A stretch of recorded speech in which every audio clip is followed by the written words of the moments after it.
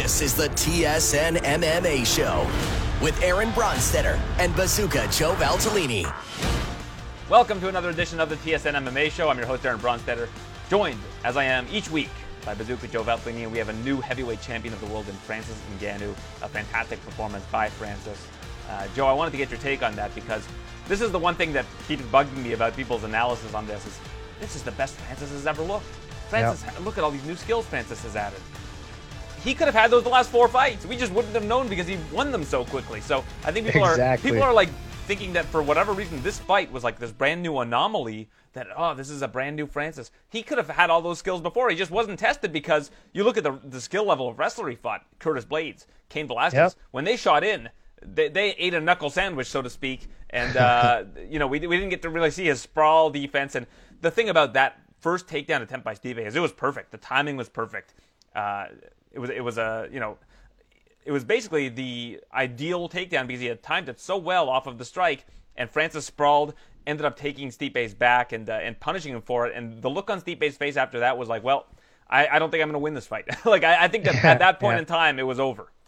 Yeah, I mean, I'm not going to say I was surprised. I've been saying this for a while. I knew Francis Ngannou was going to be the champion. I knew he's going to knock Stipe out. It's just that feeling I have. He's too big, too strong. And even with these wrestlers, you're looking at a physical specimen. Like, did you see that man's hips drop when he sprawled? Like, I don't care how good of a wrestler you are. Sometimes it's going to take a lot of good timing to be able to do it. But those hips, those glutes, those hamstrings, when he sprawls, like, that's a big, strong, heavy man. So I think those things are all just coming together for him. But I agree with you. I don't think it's a new skill set. I think it's a new application of it. The patience, the setting of things, not getting overly excited to be able to throw those big punches. So using the jab, he jabbed to the body. He used a low kick, which I think are development of confidence in the ring, experience, and just that patience, I think. But it's not really a new skill set. It's just being a little bit more intelligent and having IQ and not just going out blasting everyone out the way he did. But I think that new approach will show really well for him because even in that quick time, you saw a little bit of huffing and puffing. You saw a little bit of maybe like, is Francis getting tired? So you're kind of thrown off a bit. But man, I'm happy. I love the story. I think he's created excitement in the heavyweight division. And I think we have that, that new star in the UFC was born that night. Well, I think he needed that first loss to Stipe to kind of be an eye-opener for him. We had heard Dana White say that his ego is getting a little out of control.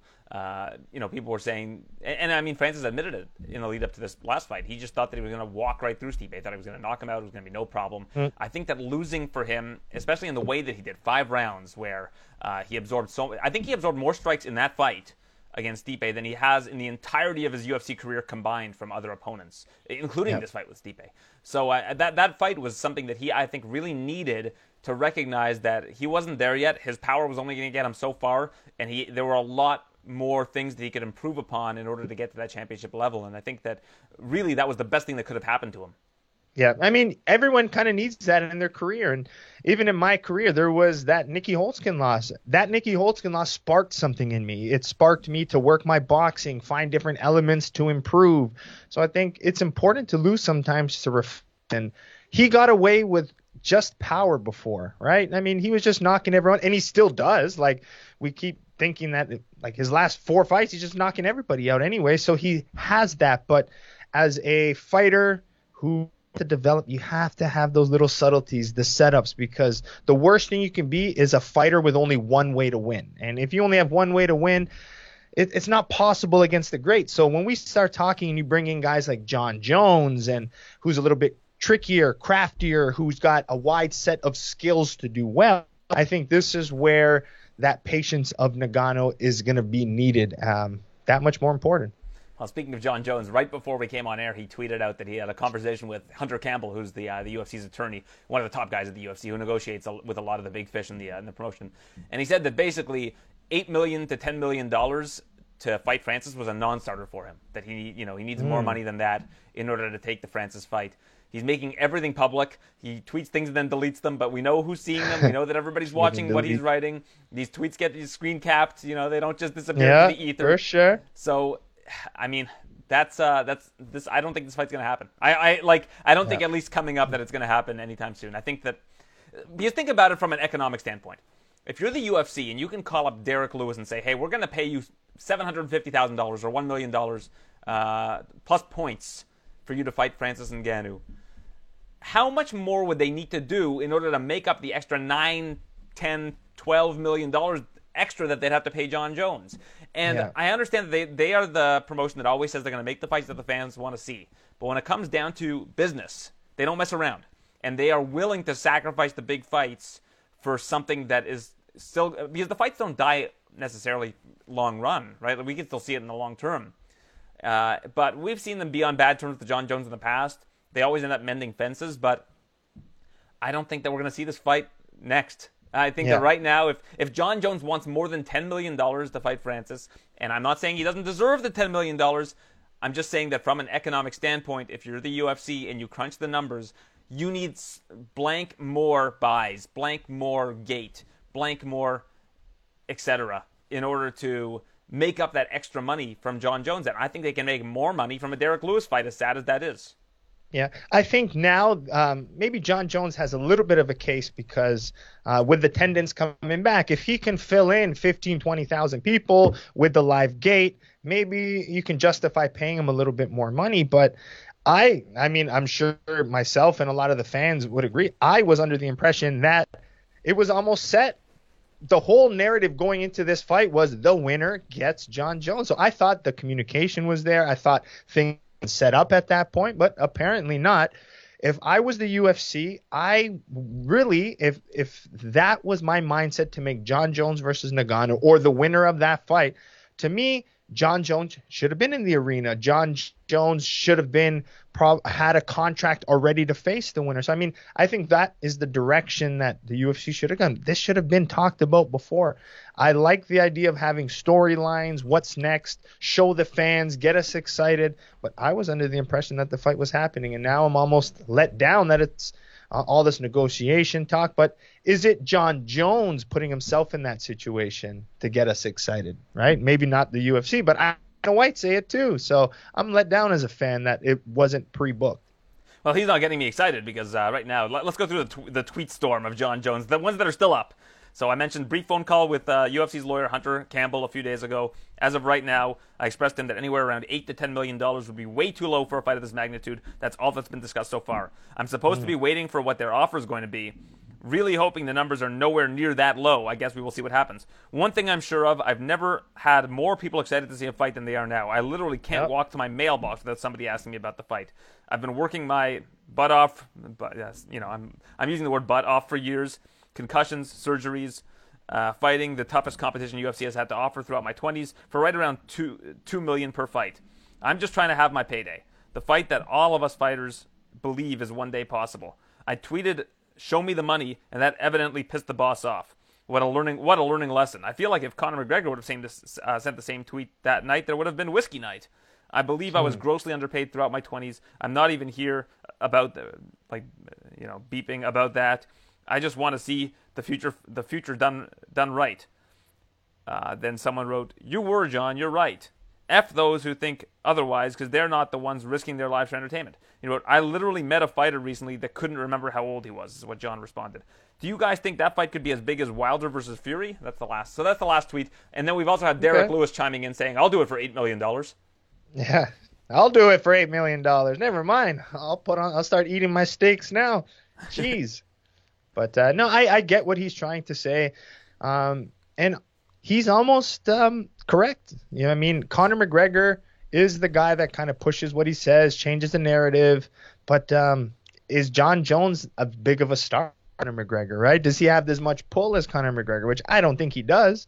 But I don't know. I think you got to pay the guy the money. And I think if anything, I know it sucks for the promotion, but a lot of the fighters kind of need to stand behind those John Jones moments sometimes, being like, hey, this is the biggest fight. He should, make the money that, he kind of deserves. But they won't. I'm why okay they won't. With it.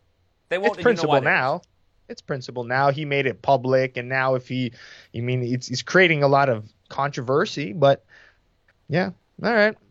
I'm disappointed, but I wish the money was there, if anything. But whether or not he deserves it, I think is irrelevant to the UFC. I think that they look at it from an economic standpoint. They look at it from a dollars and cents standpoint. And the money, again, that they would need to make up. Because how many fighters do you think actually make over $10 million for a single fight? In the UFC history, how many do you think have made that? I don't know, because those numbers in terms of what fighters are actually paid. Per fight, like you're saying? For a single fight. But it's hard with like endorsements, it's probably just sponsorship. Like, that's made $10 million plus for a single fight. You don't even think John Jones? I don't know, definitely not. John was just saying he made $2 million a fight. Okay. John. We're talking straight salary paid. I'm talking. No, even like post pay-per-view, everything. I don't think that there's anybody that you could say has made, other than Conor McGregor, maybe Ronda Rousey, over $10 million for a single fight. Like, I even look back at UFC 200 with Nunes and Tate, even though that sold a lot, I don't think either of them made over $10 million for that single fight. I'm not talking career, I'm talking one fight. So what John is asking for is something that's kind of uncharted territory, unfortunately. And listen, I mean, if I'm John Jones, I'm saying, hey, you can pay me this amount of money, but I want a cut of the pay-per-view. Like, if he's going to get a cut of the pay-per-view and you can promote this thing, and he goes out and says, listen, I'm going to promote the hell out of this thing. Me and Francis should do a world tour. You know, like that kind of thing. Because the fight is of that magnitude. I'm not saying that what John is saying is incorrect about how big of a fight this is. And I actually think that the longer this public negotiation draws out, the more people are intrigued by it, and the more people are interested in what happens. Yeah. Like, you know, I think the UFC are going to see the kind of interest in this fight. But again, I just don't know if they can make up for the discrepancy in money that they could be making if they just put Derek Lewis in there for, say, $1-2 million. Yeah, but you have to say John Jones is right when he says this is the biggest fight they could possibly make right now. I mean, again, with now Khabib being out, I mean, before that, you got to think another fight of that magnitude is what? GSP Khabib? Would that be a bigger fight than this? Probably. I don't know if it would. Like, that's the thing. I think Conor versus just about anybody is a bigger fight than this, but that doesn't necessarily mean anything. Yeah, but I mean, Conor versus anyone now, for me, it's like, you're still not getting because sometimes now is Conor the best? We've seen him lose, to the Khabibs. I don't know. So part of me is like, this heavyweight fight, you're literally getting the best heavyweight who's got this scary thing with, John, who we're putting as the pound for pound best. So I think it's even that much better. So I think the money's worth it when we compare other sports. I know it's comparative and I know it's uncharted territory, but this is a fight I think could set new grounds, break records. So maybe fighters pay is one of the records they break on this one. Yeah, I don't know if it's going to happen, honestly. And I think right now, coming out of the pandemic, where they're not really sure how many people can fit into a stadium, I think it buys them some time as well. Like, if you're going to do it in a stadium, I don't know. I mean, I guess they could do it at where the Dallas Cowboys play in, I don't know how many months that's going to be. They're going to be able to do that. I mean, technically they could do it tomorrow if they wanted to, because the state of Texas is kind of wide open. But at the same time, I don't know how many, if the mayor or anything along those lines is going to sign off on a full stadium of people watching this fight, at least right now. I mean, maybe in 3-4 months when the vaccination rate is really high in the U.S., which I believe it will be, then you can start talking about that. But I don't know. I mean, again, I think that right now the issue the UFC has is that their fallback is Derek Lewis, and when you think Ngannou and Lewis, you think of the most boring fight of probably the last 10 years. Yeah. I mean, that's the other thing. Like, what other contenders really get you excited for Ngannou, right? Nobody really. I mean, Blades would be interesting, but we've seen that twice already. Here's who Ngannou hasn't fought yet. He hasn't fought Cyril Gane. He hasn't fought Volkov. Which Gane still needs some time. Right. And so does Volkov, right? Yeah. So I just don't know who's out there that he hasn't already beaten. Am I forgetting anybody? He's beaten Rosenstrike. He's beaten Stipe now, of course. So I just don't know. And, of course, Derek Lewis he's lost to. So, I mean, that's why that fight might be of particular interest. Yeah. Well, John Jones knows that. He's intelligent. He's playing the market. He's doing his thing. I mean, you can't get upset for him. But I just know we want it. I don't care how it happens. Just give it to me. I actually tweeted the other day, I like Ngannou versus Rico Verhoeven. I was like, that's the only thing I can see challenging Ngannou is someone who's very good at striking. So, I'm very high on the Ngannou train. Well, here's the other thing that a lot of people fail to pick up on. John Jones and Derek Lewis have the same manager, right? So it's not like, they can undercut Jones, because if they undercut Jones, they go to Derek Lewis, they're undercutting themselves, right? Like, they're going to want to lobby for Jones because their cut is so much bigger with Jones, right? So time, people need to remember that too. It's not like unless Derek Lewis leaves that management company, which I don't think he could contractually. He'd probably need to pay them out or something along those lines. I don't think that they're going to lobby for Derek Lewis to get that fight because they're going to lose money on that as well. Yeah. What are you thinking about Stipe now? I mean, there's a lot of talk. Should he be done? I mean, I know it's always early talk about this, but I think looking at the fight, I don't think he has a chance right now against Nick. So I think this could be a good last fight for Stipe, in my opinion. I've decided I'm not going to comment on should he be done ever again. It's not for me to say. Like, if I'm Tyron, everybody's like, should Tyron Woodley retire? Should Stipe retire? I don't ask them. Yeah. What are you asking me for? What's my opinion matter? You know what? Like, I've interviewed Dana White and Conor McGregor and all the big names in them. Should I retire from doing this for a living? I've done it all. I've interviewed the biggest names in the sport. Should I walk away? Should Ariel Helwani walk away? He's interviewed the biggest names. Nobody ever says that. Nobody ever says. Yeah, but you don't get brain damage for doing your job, right? So we need to protect that. I'm doing it out of a side of love, you know. So that's where I'm coming. But if it's anybody's different for asking. you to do it than for me to do it. Fair, yeah. You've been fair. in there. Yeah, but I mean, I don't think it's bad to say the opinion is, well, you know, he's got knocked out. He didn't look good the way he fell. He's just having a boy. You know, maybe it's nice to, I mean, I still get it. It's not your place to tell someone. But I mean, I think we come out of it in our conversations. It's not as retire that you suck, but as I want to see you do well after in life, right? So I just think we should make that clear, you know? But at the same time, like, I just don't feel like my opinion on the topic matters. And I feel like you're taking someone else's decision away from them by saying, oh, this person should retire. Or you're also implying that their best days are behind them and that they aren't going to be able to return to the athlete that they once were. And I think all of that is kind of unfair. And honestly, like, Woodley looks great. Like, I know he lost that fight against Luque, but he fought the way that everybody would have wanted him to fight. He went out on his shield. He was throwing the big right that had got him to where he was. He was using his wrestling. He did everything that you would have liked him to see. So I don't think that he looked particularly bad. I mean, doesn't typically get finished in the first round, but he didn't look to me to be a washed fighter. He just looked to me to be a guy who I don't think is as good as he once was. But I still think that Tyron Woodley has some fight left in him. And for me to say I think he should retire, that's like me saying, hey, you know, the guy's done. He's got nothing left to give to the sport. And for me to say that about somebody, I think is kind of hurtful, to be honest. Yeah. The narrative of Tyron Woodley, I'm kind of a little bit, you know, separate from people. I feel everyone's like, oh, Tyron looked great. Did Tyron look great? I'm sorry. I don't think that's not great to me. What I saw was, he was fighting for excitement. He fought passion. He fought with energy, but he didn't fight technically smart. He got aggressive. He left his chin up. He was overthrowing.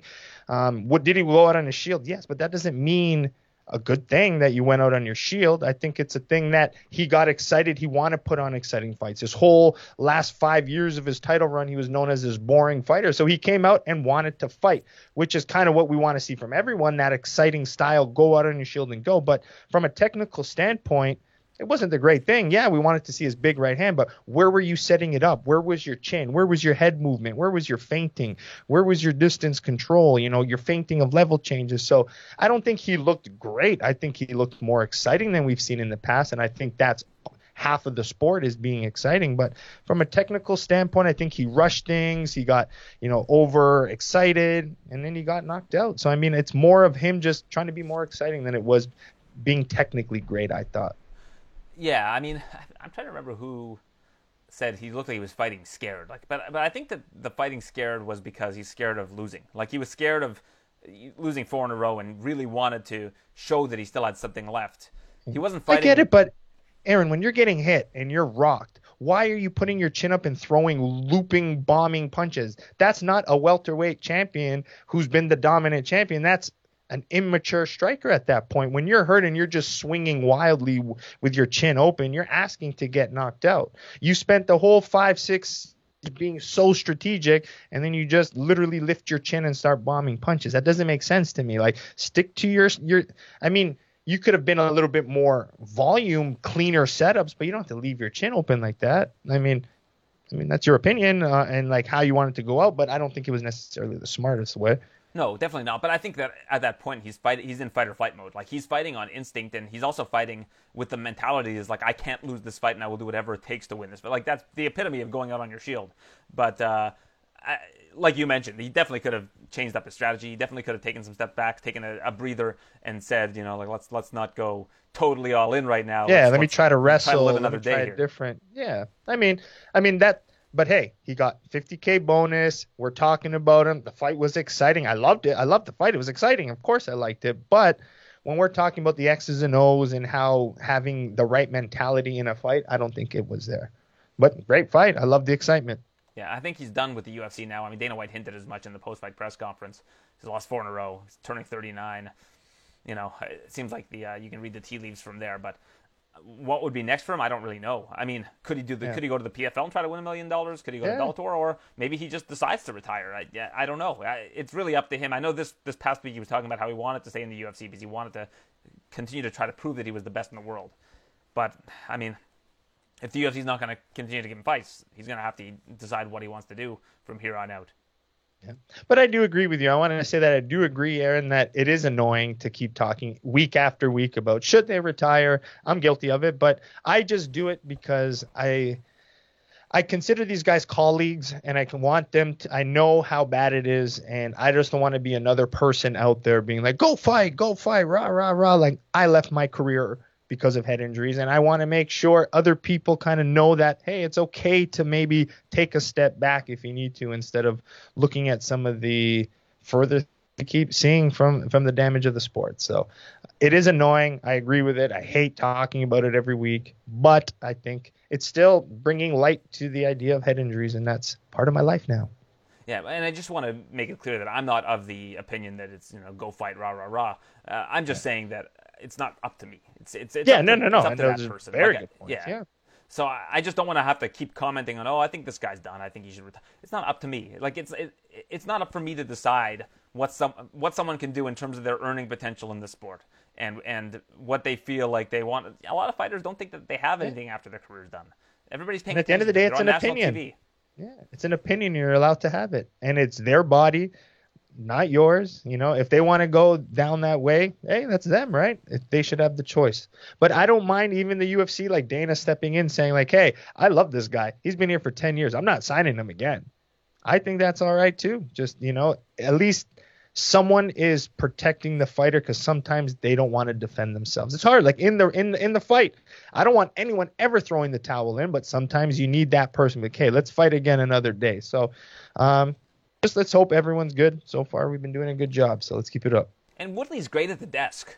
Like, I think that if they offered Woodley a job doing the desk and said, hey, listen, I don't know what you want to do next, but we're not going to have you fight again in the UFC. However, if you do decide to retire, we think that you would do a good job at this, and offer him the desk job. Because, of all the desk people, I don't think he'd be great as a color commentary guy, but I think at the desk is really where Tyron Woodley shines. He gives really good analysis. He's good at noticing the finer points of fighting. I agree. I think that's perfect guy to have there. Looks good, sharp, confident speaker, been a part of the sport, former multiple champion. I think that's a perfect position for him. I mean, I've seen him do a little bit in the past, and he's good. I think that's another good thing. The UFC should almost have like a post-career fund, almost, that they kind of help guys fund these different projects. Like, it wouldn't be a bad idea to, like, I don't know, if the UFC sponsors, give some of these fighters monthly money for a podcast that they run that goes on UFC platforms, maybe create shows for them. I think that's all part of fighter development, fighter post-fight career. So the more we can get guys in these analyst roles, the better. Like, that was the best thing for my career, was to go into commentary after. I didn't even care about fighting. I'm like, I didn't even want to fight. I make more money. I go to more fights. I'm ringside on all of them. So it's such a good position that we need to kind of encourage people and create more opportunities post-fight time. Oh, really what they should be getting is a pension, but it seems like for whatever reason they don't want to unionize. So it doesn't seem like a union is in the cards, but I think that it would help them a lot. I'm just saying. I mean, I understand why a lot of them don't try to unionize, because it doesn't seem like well, I'll just be frank. They seem to lose favor with the promotion if they try to go that route. Yep. This is a contract business. I mean, if you don't want to take it, if you don't want to take the fight for $10,000, someone will take it for $5,000. and then they replace it. I mean, you're replaceable, and they know that, and they know they're the biggest, and it's controlled. But that's why we have this retirement talk. It's annoying, but I am upset that we don't have fights next week. So that's something I have to get used to. We've got fights this week. We got Bellator on Friday, the first Yeah. Bellator event, and great main event between Pitbull and Sanchez. Yeah, that's the only fight I'm excited for on the card. I was looking at it before, but it's not the same. What about Mandel? He trains with you. Come on.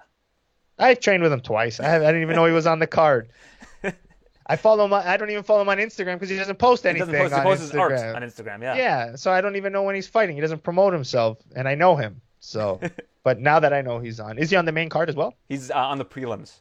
But Okay. I found out today that if you're in Canada, it's not on TV, but you can watch it on the Bellator MMA app as well as YouTube. So it's free, That's just the prelims, free to right? watch. Yeah, free to watch the prelims and the main card on both of those things if you're in Canada, if you're looking for Bellator.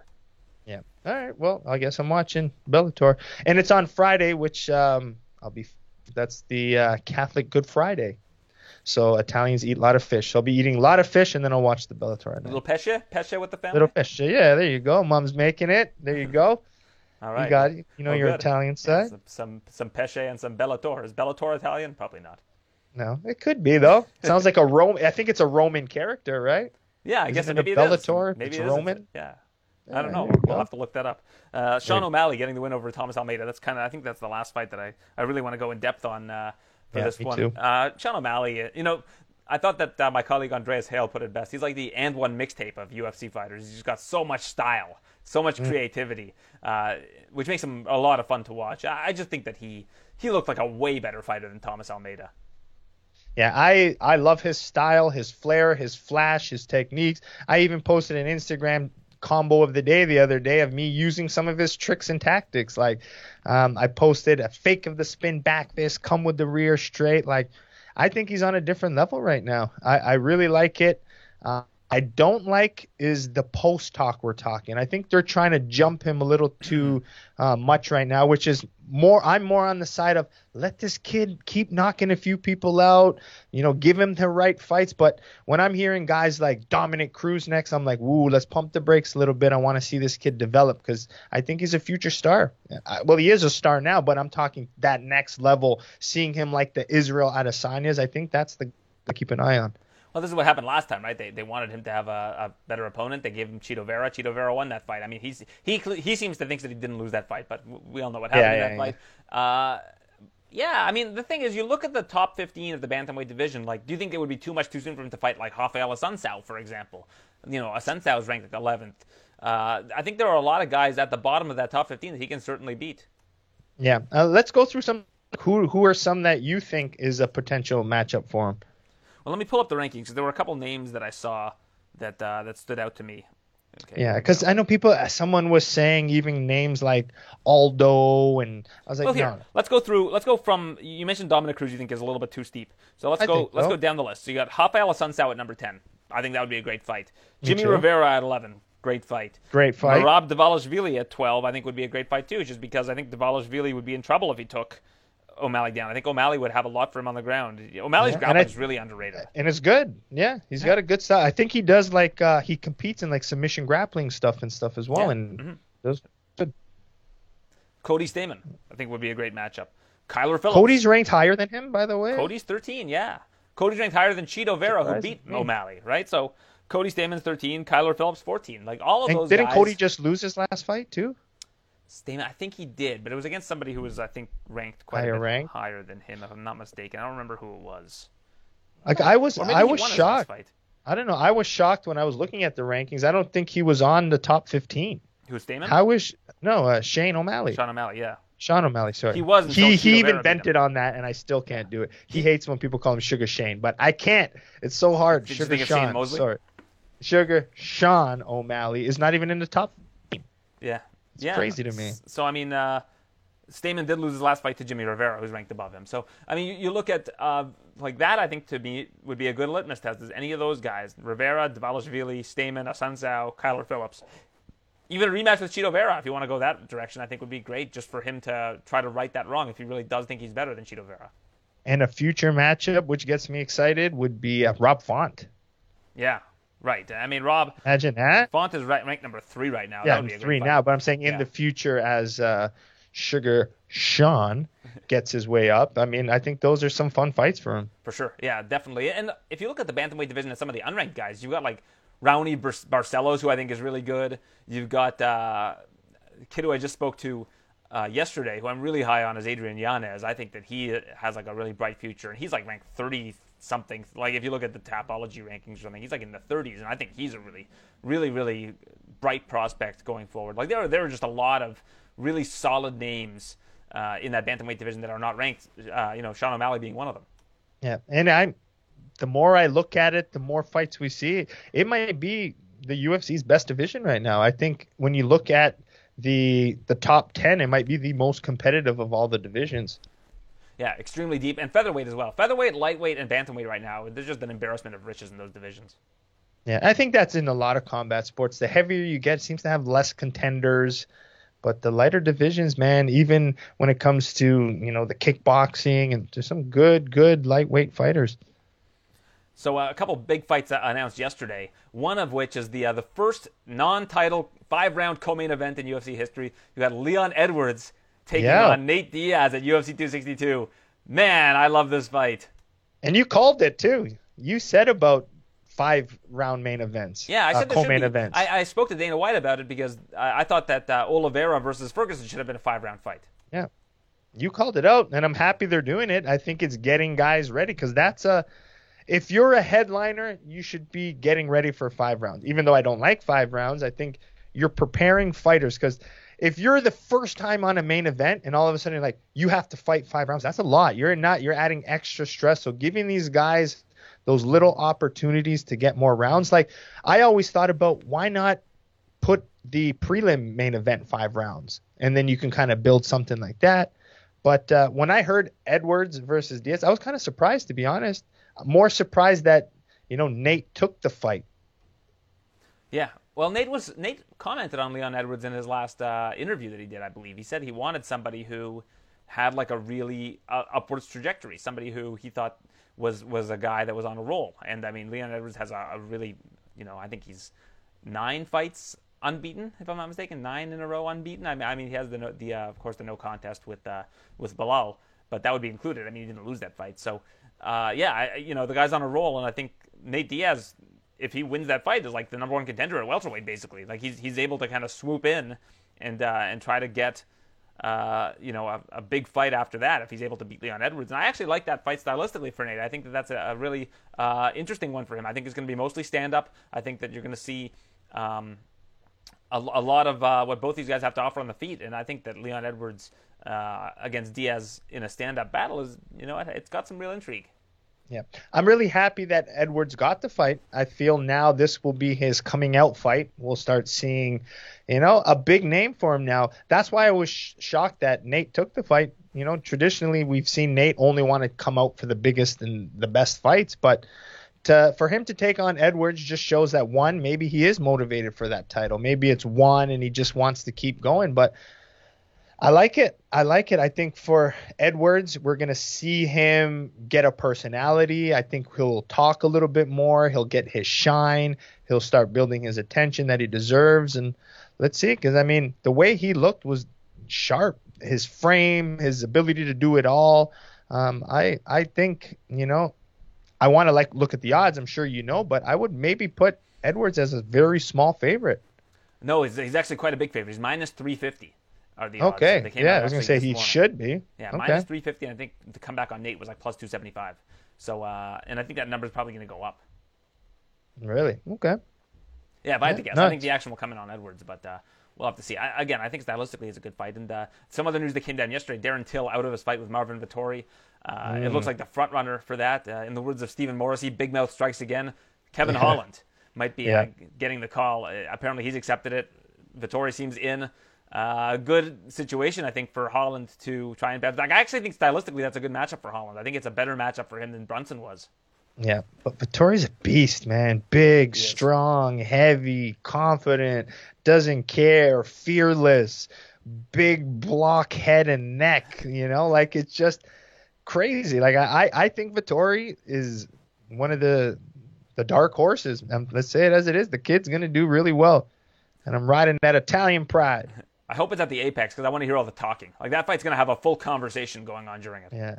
Yeah. Vettori doesn't care at all. No. At all. Zero. Whether you're in an interview and he doesn't like something, if you're in the lobby and he sees you, he doesn't like you, or in the ring, he's going to be himself. And I love it. I just think he's a monster, and I think he's going to do some good things in the division.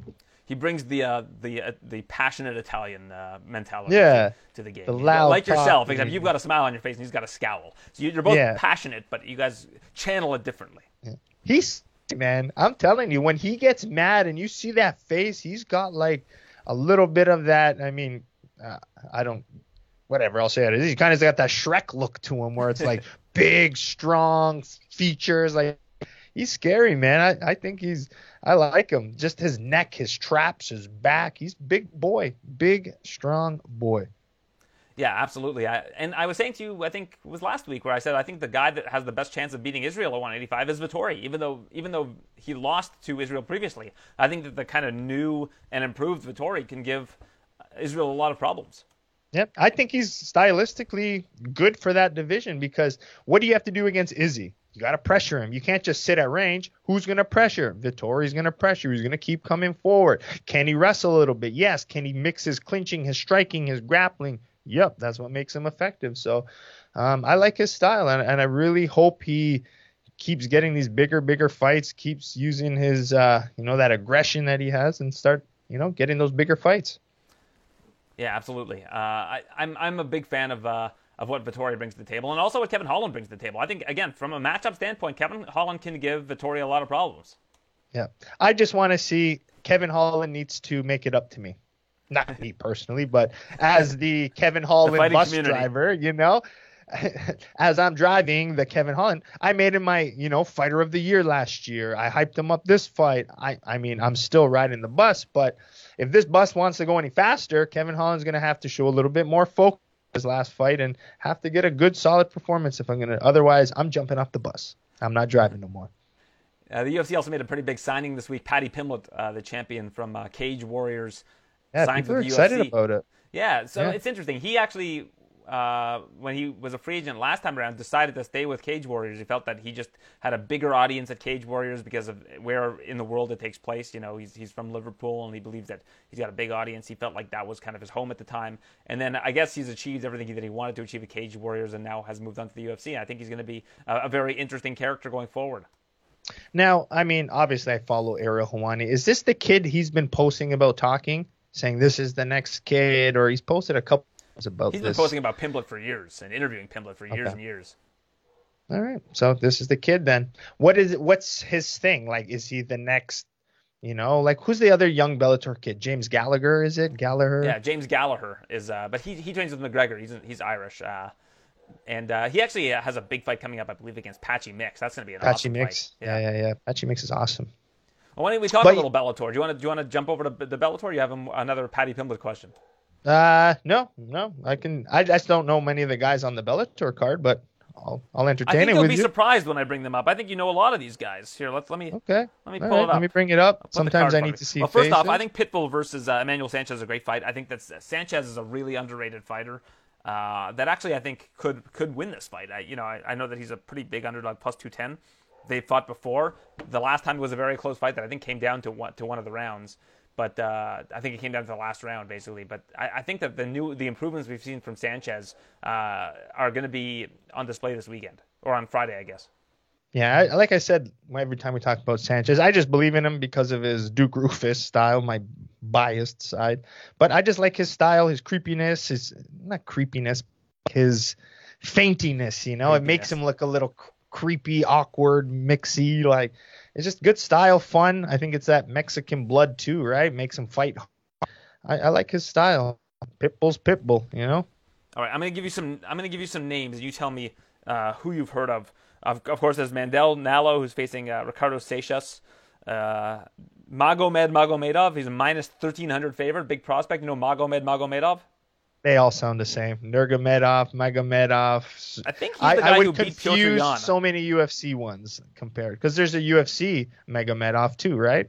There's several Magomedovs and Nurmagomedovs, including the Usman Nurmagomedov, the next up and coming Nurmagomedov member from the family. Khabib will be in his corner. He's on this card, and I just see here he's 11-0. Yeah, he's a really good fighter, and you think wrestling when you think of somebody with the last name Nurmagomedov. Usman Nurmagomedov striking is really, really good. Okay. Okay, I see Neiman Gracie. You know Jason Jackson. He was on the Ultimate Fighter training partner out at Sanford MMA. I just know Neiman Gracie more than I would know Jackson, but of course. Jackson, I'm guessing from what is Sanford MMA, right? Yeah, I believe he's still with Sanford MMA. He's either with Sanford MMA or he moved out with Usman to Denver. Okay, all right, that's one I know. Okay, let's see who else we got here. Khalid Murtazaliev is. I thought that guy was still in the UFC. I guess he got let go after his suspension ended. That's the guy that almost killed CB Dollaway. Do you remember that fight? Do you remember when CB Dollaway got absolutely walloped by somebody? That was Khalid Murtazaliev, I believe. And you've got Roger Huerta, of course you've heard of.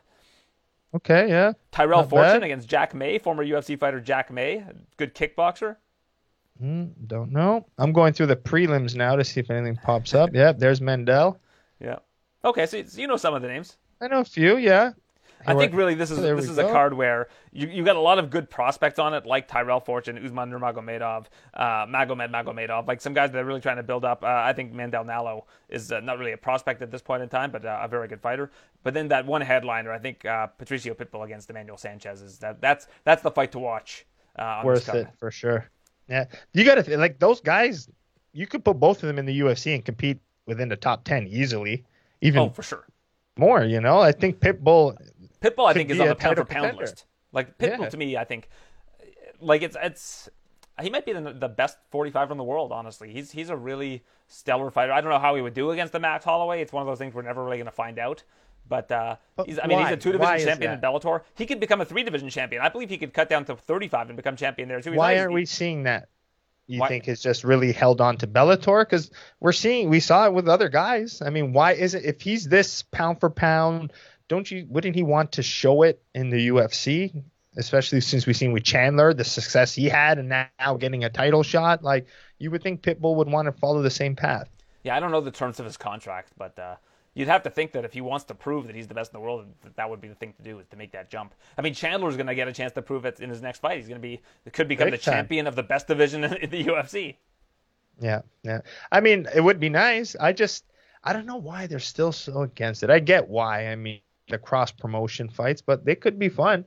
I mean, once in a while if they can figure something out. But I like that style. Old school. That's what old school used to be. My team versus your team. Let's go. My country versus your country. Let's do it. I like it, Joe. You know? Yeah. All right. Me too. Let's see it. Why don't we wrap this bad boy up? We can recap some of that next week. Appreciate you as always, Joe, doing this. You can check out the TSN MMA Show Interview Edition. Interviews with Adrian Yanez this week. Brad Katona, who's fighting at Brave on Thursday. Mandel Nallo, who we've been discussing on this show. And Rugrub, who's going to be fighting at One Championship on April 7th. A big up-and-coming prospect. So you can check that out wherever your podcasts are found. Thanks, Joe, for this. And please rate, review the show. We always appreciate it. And we'll see you next week. Thanks for listening to the TSN MMA Show.